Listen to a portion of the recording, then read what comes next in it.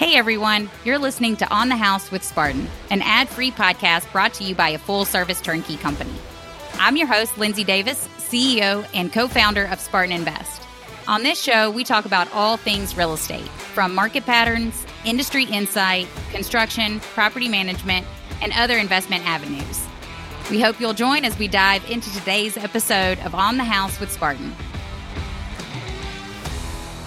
Welcome back, everyone, to another episode of On the House. I have a special guest today. He's been on our show a few times, and he is just an expert in the lending space. Chapman with Security National. Thank you so much for joining us today. Thanks for letting me back. I know that I've been here before. It's when they let you back is the question that I always wait to get answered. Right. Well, the answer is definitely yes, because you are probably the best in the industry on mindset and bringing investors to the real numbers and information surrounding the interest rates and lending space. So I want to talk a lot about that today, and I want to lean on your expertise. Well, I appreciate that. And I appreciate the fact that you guys feel that way, because we've been working our guts out to try and understand the needs of the real estate investor better than anybody else. Also, the more opportunity I have to interact with you guys gives me more reasons to come out there, to go back over to Birmingham, and for us to go get us a bologna sandwich. I knew you were going to say it. I knew it. The second you said Birmingham, I knew. So Chapman goes to one of the nicest restaurants in downtown Birmingham and orders a bologna sandwich, and then makes me go and get it. And I hate to admit when he's right, but it is the best bologna sandwich. And I sound very Alabama right now. It's like the best damn lunch you can have. I mean, I'm not kidding people, and shouldn't even be talking about this. I don't want people to go overwhelm them and block them from me getting it. But damn, when you're getting lunch and you're like, there's so many opportunities out there, and you find that the bologna sandwich is the best thing you can get in the area, and you got to admit it was. I mean, there was nothing on that. There's nothing. This is a fantastic restaurant. We eat at it all the time. It's amazing, but I would have never ordered the bologna sandwich. So there you go. So I got to give that one to you. Okay. When I get back in town, we're getting that done. So let's get into some business stuff, some thought process here, because I know you guys have a vast clientele. You guys have a lot in your database, a lot of people you're working with. And I'm sure the biggest question right now is, what should they be doing with the current rate environment, correct? Right. Most of our investor clients, we have still a ton and very consistent number of investors that are interested in real estate. They still want to learn more. They want to look at what the monthly cash flow is. But so much of the feedback is like, you know what? I think I'll wait until interest rates drop back down, or just hesitant about, hey, what is the economy going to do? And I guess I want to know what you're seeing on your end. I know that that's what we're seeing. You and I both know that that's not necessarily the correct mindset and way to approach when you're looking at actually building your wealth and purchasing rental properties. But that's what we're seeing a lot of, is just waiting and waiting and waiting. So one of the things, the key word you just said there was building your wealth, which I think people are failing to understand what building your wealth in real estate really is. We had this really awesome run of ridiculously low interest rates. And so we had this generation of people that called themselves a real estate investor. Then in reality, they were getting in because the cash flows were so easy. Never have any of us ever grown up in any environment. I don't know of anybody who's ever had a parent or a grandparent talking about, you want to start a business because you're going to cash flow day one. Everybody tells you, no matter where you go to school, no matter who tries to teach you this, you need to have 3 to 5 years worth of reserves just to get it cash flowing.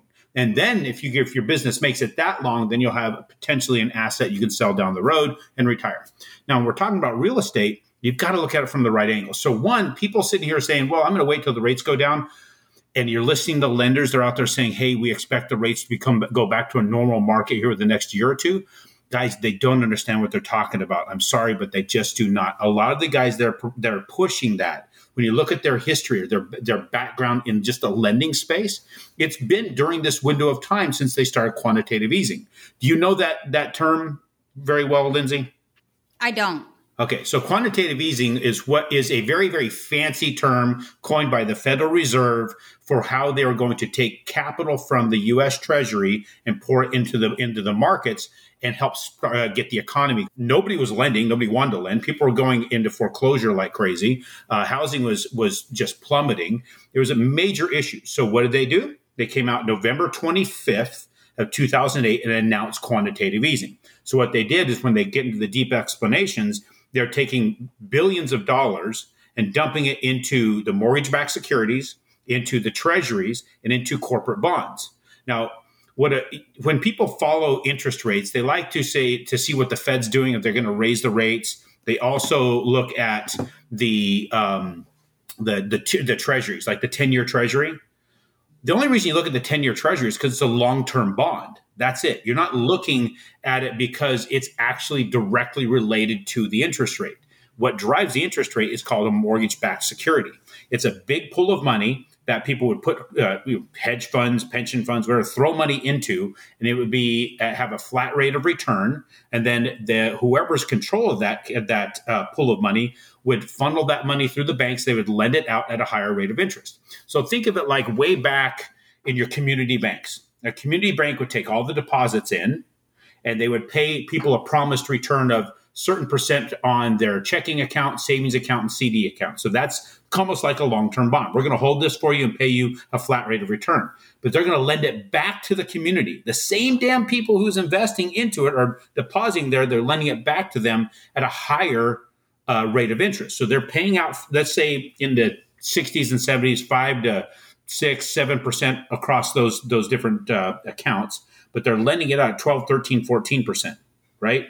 Or maybe it was the 80s. Somewhere along those lines, they've got this big gap. So then you've got Lou Ranieri with Salomon Brothers says, we're doing this in a community level. Why are we doing it on a big level? Well, if you watch the movie The Big Short, it explains how he created these big pools, and that's where it all comes from. Well, what I'm going to show you guys here, I'm going to do a quick share screen. I'm going to show you an actual mortgage-backed security, how it's traded all the way back to 2008. And this is important for us to be able to take a look at and be able to understand why this is something you want to try and at least understand a little bit.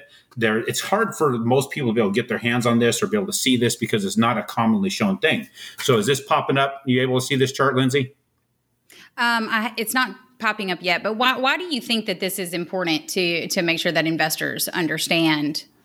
Because that way they know where the interest rates come from. It's not something that the banks are doing. It's really, the only time the government's really done anything about it is when they start injecting capital into the mortgage-backed securities themselves.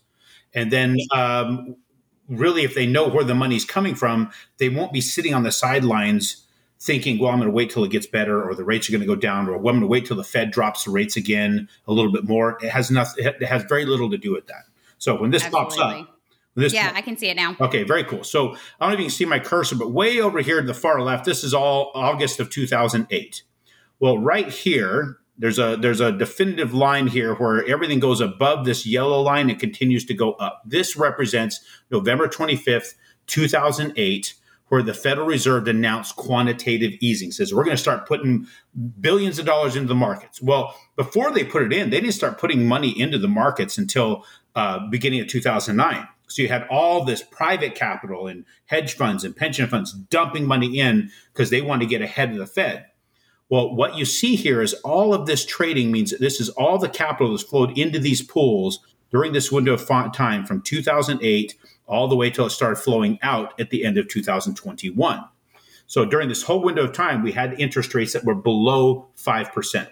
At our lowest point, we were seeing 2.25 for owner occupied. We did rates in the mid threes for real estate investors. So it's important to understand that this is a window of time that has never happened before in the history of the mortgage-backed security because they've never had $8.9 trillion available to these pools from the federal government. It's all been the economy itself that was putting money in here. This was created money by the Fed. It wasn't even taken from our taxpayers, right? It was just created as clear blue sky, and now they're making us basically pay for it. So one of the things to point out here is when it was announced the quantitative tightening, meaning the Fed saying, we're no longer going to do this. We're no longer putting money into these pools. You see this just steep drop off. That's when everybody sold out and got out of it, the excess that they had in there. And the Fed stopped putting in there, so they didn't have that continued capital going into the markets and then end up bottoming out here. But what I want everybody to take a close look at is this line that I drew, this yellow line. Nobody who is analyzing these markets has drawn this yet. I have yet to see it. I spend a lot of money investing into other people's data on what they talk about interest rates, these gurus, if you will, these former bond traders that they're talked about quite a bit. They spend some time on the news as well. Nobody has looked back on the day that the Fed announced it to see what the price point was of this particular security or what the amount of capital was available to lend. So I drew this line here, this yellow line, on that day the Fed announced it.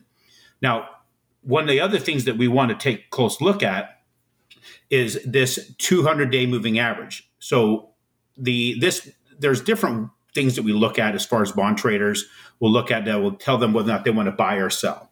So if you look this downward spiral, if you will, the people selling off, and every time that you see some traction, it hit this 200-day moving average, which is this blue line, the traders would sell off. Go back into that 200-day moving average, it'd sell off again. It could never stay convincingly above that line. So that means that's an established point that we're going to keep riding downward, meaning money's going to continue to flow out of those bond pools along that I guess trajectory. And we're going to continue to see those bond pools continue to go down, therefore interest rates go up. Now, if you look here, it was May, I think 25th. May 25th is when the 200-day moving average intersected that same price point where the Fed talked about doing quantitative easing. So my opinion is this is our peak point. This is where our interest rates will be at their lowest. So going forward, we'll continue to have this security trade in these lower price points, meaning interest rates continue to rise. So I think it's very, very important that people see that the way that the bonds itself trade, that dictates the price of the loans and the interest rates and what you pay to get those interest rates, is in a downward trajectory, meaning a continued increase in interest rates, and we believe they're going to continue for the foreseeable future. Now, do you know the name Charlie Munger? Mm-hmm. Wait, really quick. So I just want to go back. Sure. Real fast, though, for those listening that cannot see. So when you were looking at the quantitative easing and tightening and drawing the correlation and drawing that line across, where was that for those that couldn't see?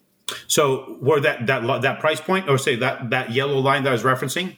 So what that line was referencing the date, or at least the amount of capital in the security as of November 25th, 2008, before quantitative easing. And that was, if you're looking on the sheets to try and price it out, it's kind of interesting to say. I'll zoom in on it here because I don't know exactly how to describe it without being able to see the thing, right? So sorry. No, that's quite all right. I'll do the best I can to describe it here. So what you have is a specific price point, and it's referred to as people talk about par, right? The par rate or the or a subpar rate. Well, we're looking at a par 53 is what this shows out as far as the price is concerned. Par 53 is what this specific security was at the time when we reached that. Now, where we're trading at today is at just below that. We're trading at 99.48. So we're about 100 basis points. It's a little over 100 basis points from where that point was, and we're going to continue to trade below it. So it's my belief that we're not going to go above that par 53 line. So we're 100 basis points below it. We're going to continue to trade lower, which means if you can get let's say we were getting a flat interest rate of, let's just for round number's sake, 7.5 at this par 53. That means they would pay you 53 basis points to take that rate, or 0.5%. But now to get that same rate, it's going to cost you right around 1 point to get that same rate. Now, I'm not quoting your rate because rates are going to be different for every person, every situation. I'm just giving you an idea what the difference is between this point on the chart versus where we are today. That means to get the same one, it'll cost you 1.5 points more, actually 1 point more to get it than it would have on the date if we were on this specific price point. So I don't know if that helps answer the question. No, that's great. No, I just wanted to make sure that we were, for those that couldn't see. Perfect. Hey, no problem. Yeah. So Charlie Munger, does that name ring a bell? Berkshire Hathaway? Correct. Berkshire Hathaway. That's Warren Buffett's business partner. He recently did a CNBC interview, and I'm pretty sure it's CNBC, with Aaron Burnett. And in that interview, he had said that we had seen 40 years of declining interest rates, that they anticipate we're going to see 40 years of increasing interest rates. So that is a big worry for a lot of people. What I find very, very interesting about that interview, when I click on that link now, because it was an edited version of it where they cut up into little shorts. It's only 17 minutes instead of 1 hour. When I click on that link now, that link is not available. You can't watch that part of the interview. I have spent about 6 to 8 hours of rewatching every single edited version of that interview that's on YouTube. Not a single one references that statement any longer. I've downloaded what I could find everywhere I've looked for the transcripts on that interview. Not a single one references that particular statement either. I find it very interesting that has been taken out. And I have my own theories as to why.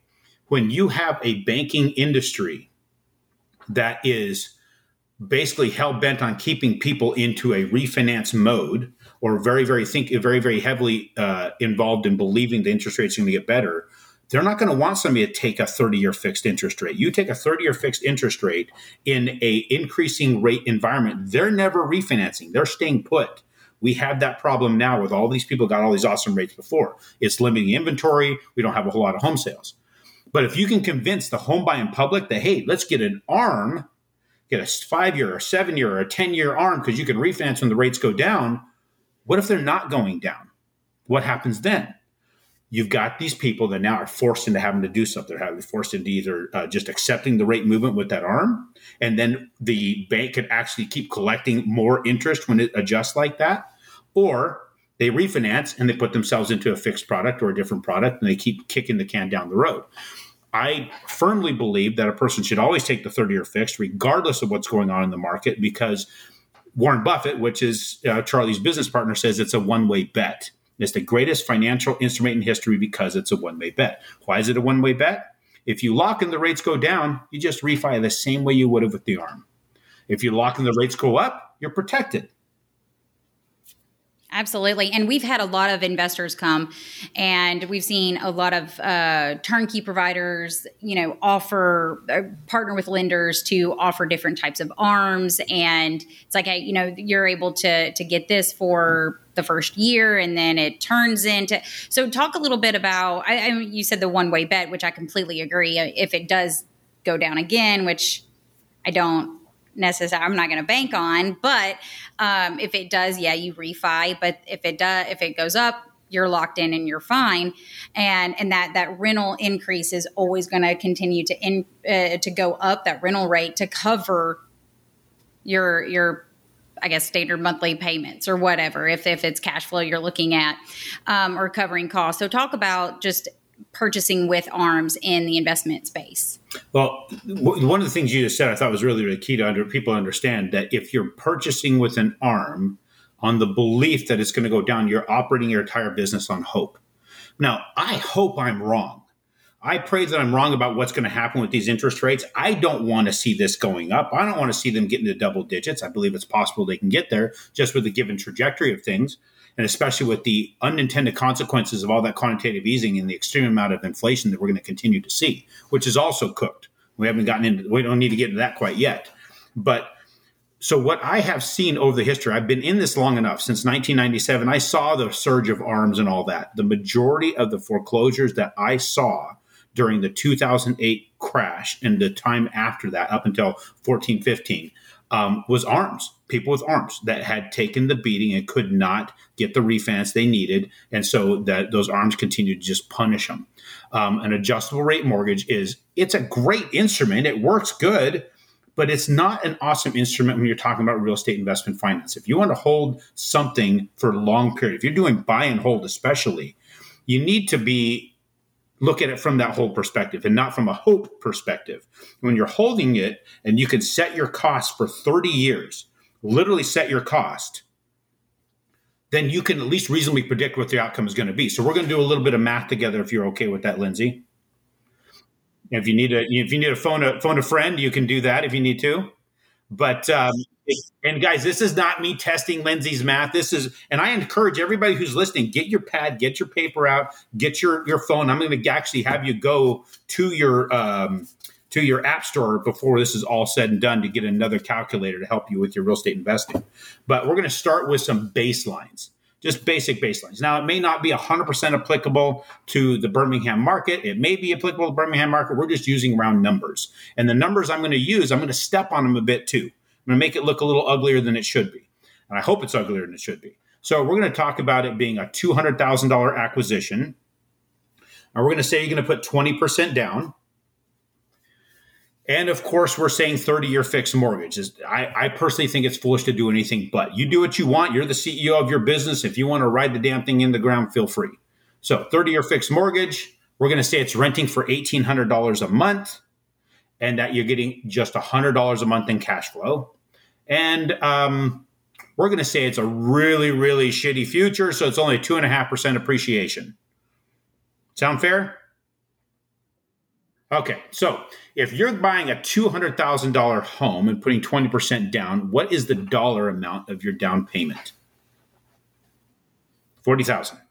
Correct. And let's beat on this more. Let's say that you've got $10,000 between lender fees, appraisal fees, taxes, insurance, points, everything. So you're investing how much? $50,000. So if you're getting a $200,000 house, you're putting $40,000 down. What is your loan amount? $160,000. Everybody following along so far? You're dead on with the math. That's about as tough as it's going to get, I think. But sometimes I pull stuff out of the clear blue sky to test myself. So we're $160,000. Now, the job that every real estate investor has that's listening to this and that ever has done real estate investing is to find a property that you can keep reasonably rented the entire time you own it. You can raise rents. Now, I am assuming that you already did your job, which is get the right people to work with because you're listening to this presentation here. You're working with Spartan. They've got that figured out. You've got the great operations team. I don't have to beat you on you for that. So if you find the property that you keep reasonably rented the entire time you own it, who pays off that mortgage, Lindsay? The tenant. The tenants or group of tenants over 30 years, right? So what we're going to do is we're going to take $160,000. You're going to divide it by 30. Because that's how many years it's going to take that group of tenants to pay it off, unless you have one tenant for 30 years, which would be awesome. That would be amazing. Tell me what figure you get. $5,333. $5,333.34, right? Mm-hmm. And you invested how much again? You invested $40,000. Plus costs. Oh, $50,000. $50,000 total investor, right? Now hit your divide button on that 53,333 and then type in 50,000 and tell me what percentage you have there. Now the decimal point's going to be off. That is 10.67%. 10.67%, guys. What that means is averaged over 30 years just by having somebody sitting in there paying the bills. This is no cash from your pocket, just paying the bills. Your initial investment of 50 grand is growing by 10.67% every single year. Where else is people getting predictable return on investment like that? It's just not happening. I mean, you could throw it into other instruments and get lucky every few years to get 10%, but it doesn't happen consistently like that. So let's talk about something else. We said this is a shitty time in Birmingham and that you're only getting 2.5% appreciation, right? So $200,000 home appreciates 2.5%. What is that dollar amount? $5,000. It's $5,000. You've got your $200,000 house is going to appreciate by $5,000. So if you invested $50,000 and now you made another $5,000, what percentage of $50,000 go up by? 10%. 10%. Guys, that's another 10%. So we established just by somebody paying off the loan that you got 10.6%, 10.67. Now, by the house appreciating by a mere 2.5%, it's another 10%. Add that together, that's 10.2, what, 20.2? 20.66. 20.66%. 20.66%. See, Lindsay's correcting me on this one because I was overwhelmed by how ridiculously awesome that is. 20%, guys. Reasonably, this is reasonable. This is me not giving you like some pie in the sky bullshit numbers.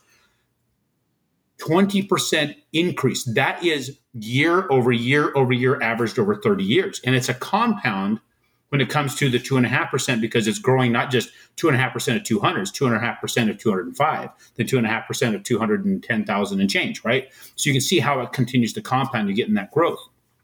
That right there, where if people understand where that massive, massive value is, you'll stop thinking about what's my interest rate today. It's get in the game now. We live in an environment right now where we're being made to be a subscription-based economy. People want you to pay on a monthly basis for everything. Your housing, of course, we're all the utility stuff. You look at your entertainment subscription-based. You literally don't own, getting to the point where you're down there, don't own anything. BMW tried to pull this shit recently where you buy a mid-level car for a really low price, but you have to subscribe for all the things, right? The heater's not going to work unless you pay a monthly fee. The AC won't work. The cruise control won't work, all these things. It didn't go over well, but they're going to keep trying. The reason I bring that up is, do you want to be the subscriber or you want to be the one who is giving the subscription out? If you own investment real estate, you will be the one offering the subscription.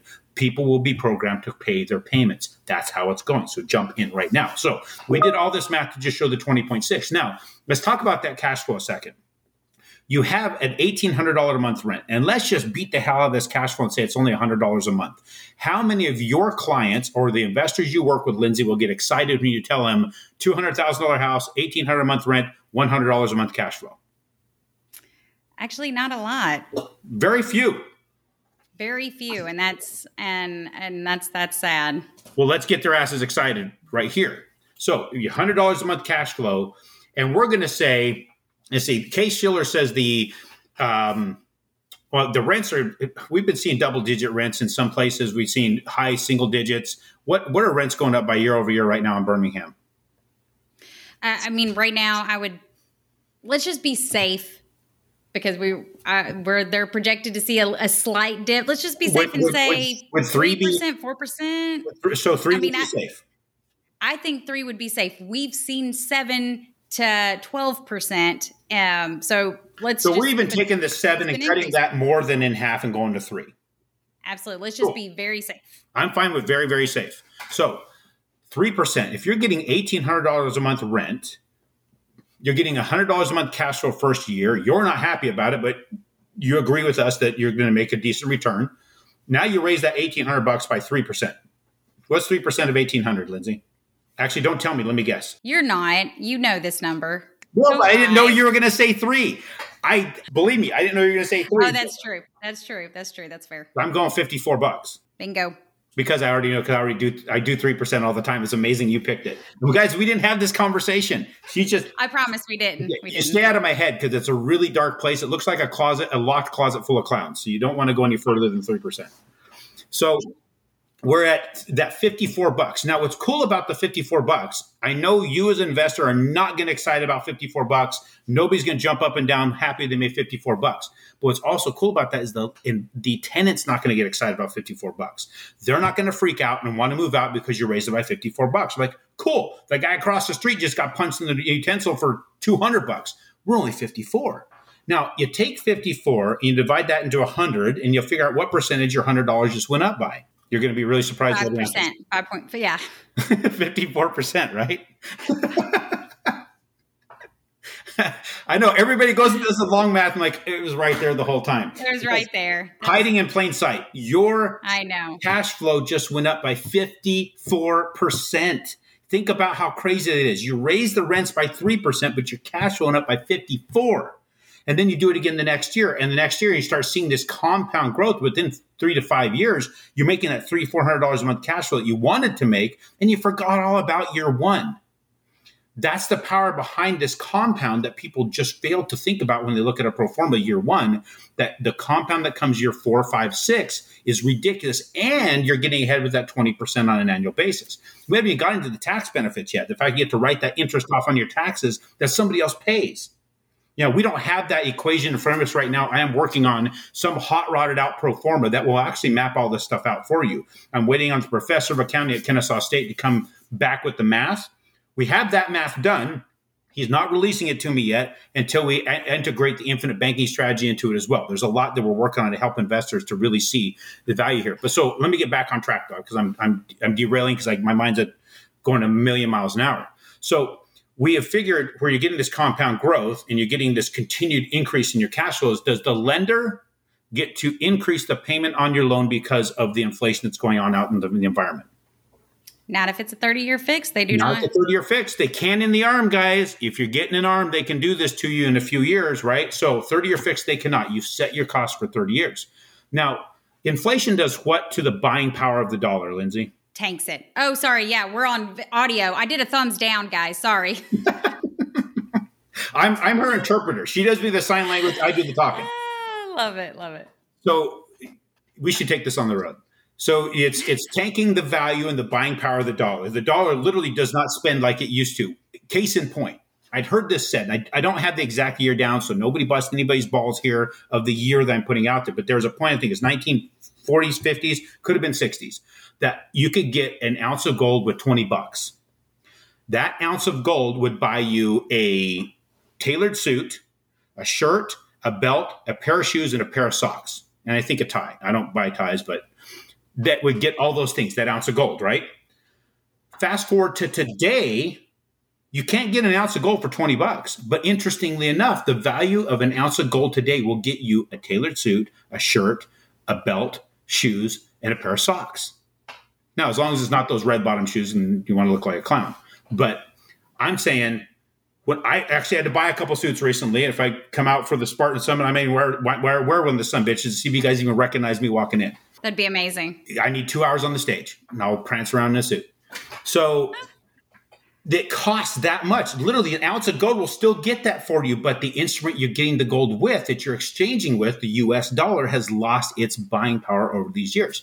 So another example, I was in my early 20s, went to Taco Bell, went to their value menu, get 2 green burritos, 2 tacos, and a drink for $1.99. I went back through the drive-thru in the last few months with my daughter. It cost me $15 for the same damn thing for her. Mm-hmm. That's what inflation has done to the dollar's value. It's an inability to purchase. So the reason I bring that up is when the lender sets that price, you're going to pay on this example, what we're talking about here, that $160,000 loan over 30 years, you're going to funnel $402,000 of your tenant's money to the lender. But when you recalculate the value of every single dollar that leaves your hands, basing it upon an 8% inflation, and inflation's been above 8%, guys, since the 80s. You look at the real rate of inflation, it's been higher than that. That means the dollar is losing 0.666% of its value every single month, meaning that the lender's only collecting about $152,000 in actual dollar value. They're making less than what they lent you. That is why they keep pushing ARMs. That is why they keep talking refinance. That is why they make interest rate the main focus for you. So you keep looking, what's a better rate? What's a better rate? What's a better rate? So you refinance and never, ever set yourself in a position to underpay them. And when you're looking at, like, let's just say one of Spartan Invest pro formas, we call them IPDs, what have you. You're looking at the front. We're only taking into consideration the profit, the cash flow, the $100 a month. That's the only thing that we're looking at, that return. And like Aaron is saying, you add on the appreciation, you add on the principal buy down that the tenant is doing for you, and then you're taking on the increases. I mean, none of that is factored into our particular pro forma. So this is why I love these conversations, because it brings up all the other additions that a rental property will do over the course of time. Stop looking at the first year. And people need to look at that pro forma, get their mind right with respect to what their cash flow needs to do. That is a big deal for folks. But guys, just know that cash flow is the cherry on top of the sundae, not the sundae itself. The sundae itself is all the other things we were just discussing. So let me share another quick little screen with you with respect to what's going on with interest rates, so people feel a little bit more confident in what they do have available to them. Because what's available to you right now is in the sevens. And like, oh, this is just catastrophic. They can't believe the interest rates are so high. But what I'm showing you here is 2,720 some odd lines of data all the way back to 1971. For the 30-year fixed interest rate. And I've downloaded this from Freddie Mac's website, and then I put it into a spreadsheet, and I've built all this crap out, and I've done the averages. So the average interest rate since 1971, right here, we're talking 1971 all the way up to, this was June 22nd of 2023, literally just last month. the average rate over that period of time for people buying houses to live in was 7.74%. If you go to bankrate.com right now and look it up, you go to the main page, scroll down, and you'll see a better rate is waiting. You click on mortgage. The average rate for a person buying a house to live in today on a 30-year fix is 7.25. So we're seeing most people locking in the mid to high sevens for a investor loan. They're paying points, and I'll get into points in a minute and why that's being done. So if you look and you take out quantitative easing, what we just talked about, the Fed doing an unnatural dump of $8.9 trillion into the market, driving rates down. If you take that out and just eliminate that altogether, 1971 to 2009, the average rate was 9.12% for the average homeowner. Think about that. We're in the sevens right now for investors. When people tell you, hey, we're going to get back to a normal market, guys, that's the normal market. 9.12% was the normal market. When I got into the industry, the interest rates were in the eights. And if something happened, I got it down to 6.875. My business took off. Now, to illustrate how much influence the Fed had, from 2009 to 2022, the average rate was 4.03% for the average homeowner. From the pandemic to 2020 till 2022 is 3.34%. That's all that money, that public capital going to work. Now, I think because of the charts I showed you earlier, what we discussed, the mortgage-backed securities going all the way back to 2008, that we're settling into an area for the time being between 2000 and 2008. That's going to be probably the price point where we're at because that's the natural market at work. And we have it's still a global economy and all these things that were working in our favor. That interest rate average from 2000 to 2008 was 6.48%. So what I did was I extracted this data, the data from Freddie Mac. Now, what Freddie published, what Freddie had available is different. What Fannie has available. So sometimes what they show may be a little bit different. So the average rate, that's just from Freddie Mac. It may be a little bit higher. I believe it was a little bit higher when we start looking at Fannie. We did a lot more with the Fannie Mae product than the Freddie product because it was a little bit tighter back then. They'd only allow like 4 people to get 4 finance properties. They stayed tight on that all the way up to like 2016. So it was Fannie Mae that was open to allow more houses to get purchased by people to finance up to that 10. So I think these rates may be a little bit more skewed towards the lower side because they felt that they had a little bit less risk so they could have a slightly better price. But just understand that where we sit today is a phenomenal interest rate compared to any time in history, not considering the time we had quantitative easing. So one other thing I need everybody to do. Yeah, there's that. Yeah, that is definitely a big explosion there, guys. That right there should just rock your head. So right now, everybody needs to go to their app store, grab your phone, go to your app store and look for the QJO investment tool. And what that's referred to as, just so we know, and if you can easily remember, it's the quit jerking off investment tool. There we go. Lindsay's got it up right there. I've got it ready. It's stayed on my phone since our Spartan Summit of 2022. I love this. And the reason you guys want to love this is because you've got number one, it's mine. Why would you not want to love it there? And you go to the upper right corner. When you open that up, you hit the question mark. It goes right to my website. You can apply through there.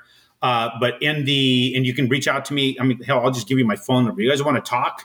Text me, 602-291-3357.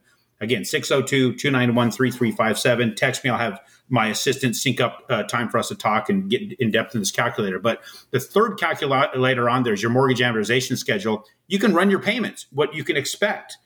What's awesome about that, in the upper right-hand corner, you can click on the calendar icon, scroll all the way every year for 30 years and see the effect of your payment and how it knocks down the balance. Also, how much inflation eroded the dollar. And you can see exactly what we did in the equation earlier. You'll pay $402,000 in principal and interest on this particular $160,000 loan, but the end result is you only gave them $152,000. That's why the banks want you to hurry up and pay it off or pay more. Never pay the mortgage off any faster than you should because you're giving them money while it's worth more. You want to keep that money for yourself and invest it somewhere else. A little quick bit of data here to understand this a little bit more. Lindsay, have you ever looked at a 30-year amortization table on a mortgage? You remember doing that? I have. What does the first 5 years look like? All interest. It's heavy, heavy, heavy interest. I mean, it's majority. It's depressing. It's very depressing, right? And so have you ever looked to see how often people refinance their mortgage? I know that it's about every 5 to 7 years. Yep. So every four to six is what I've seen. So 5 to 7 fits in that. So 4 to 6, 5 to 7 is very, very similar, right? So I had a client, and I did this actual case study, and I showed it at the Spartan Summit at one of the breakouts. Actually, two of the breakouts. So I had two breakouts, one main stage. I'm trying to remember all the stuff we were doing there. And I showed a guy who had a $120,000 loan. And then he came to me 47 months later. He's like, I want to refinance because the rate went down. I said, well, how much cash do you want out? He's like, well, none. I just want to refinance. I couldn't talk him into cash out. He really wanted to refinance. So we did. And I kept trying to talk him out of it because it's a waste. And I even showed him by month 48, he made another payment. He had knocked the balance down by just over $6,000. But when you add up all the payments he made, he had paid almost $37,000 over 48 months. But the balance only went down by $6,000. Then we do this refinance, and you have costs and taxes and insurance. And where do you think he put those costs, taxes, and insurance? He added to his loan, right? Oh, yeah. He did what we all do, just added to the loan. Well, his balance went within $102 of the original balance. All that time he invested, 48 months, just to get almost the exact same loan amount and start over in a heavy interest period. If he continued that practice for 20 years, he would have paid out over $180,000, and the balance of his loan would be virtually the same. Do you understand why banks want you to think that the interest rate is the most important thing and that you need to refinance when the rates go down? Because they can lock you into the interest-heavy period. So just a little something to peek into the head of these bastards that want to keep you as a financial slave. I love it. Okay, Aaron, thank you so much. I completely agree in that do not focus on interest rates, and that you just outlined the majority of reasons why not to focus on interest rates. So what do you leave investors with? Your tidbit, and don't worry, for those wanting to get a hold of Aaron, we're going to put his number in the show notes. And even if you don't use him, he is such a great tool if you just want to talk. And that's why we love partnering with Aaron, is because he's just like, hey, just tell him to call me. Even if they go with someone else, just tell him to call me so I can explain this. So, I think that that's what makes you such an asset to your clients and to investors looking to purchase real estate, is because you just offer all of the information and the knowledge, and you call the bull. So we'll put your number in show notes for those who wanting to get a hold of you. But what is your last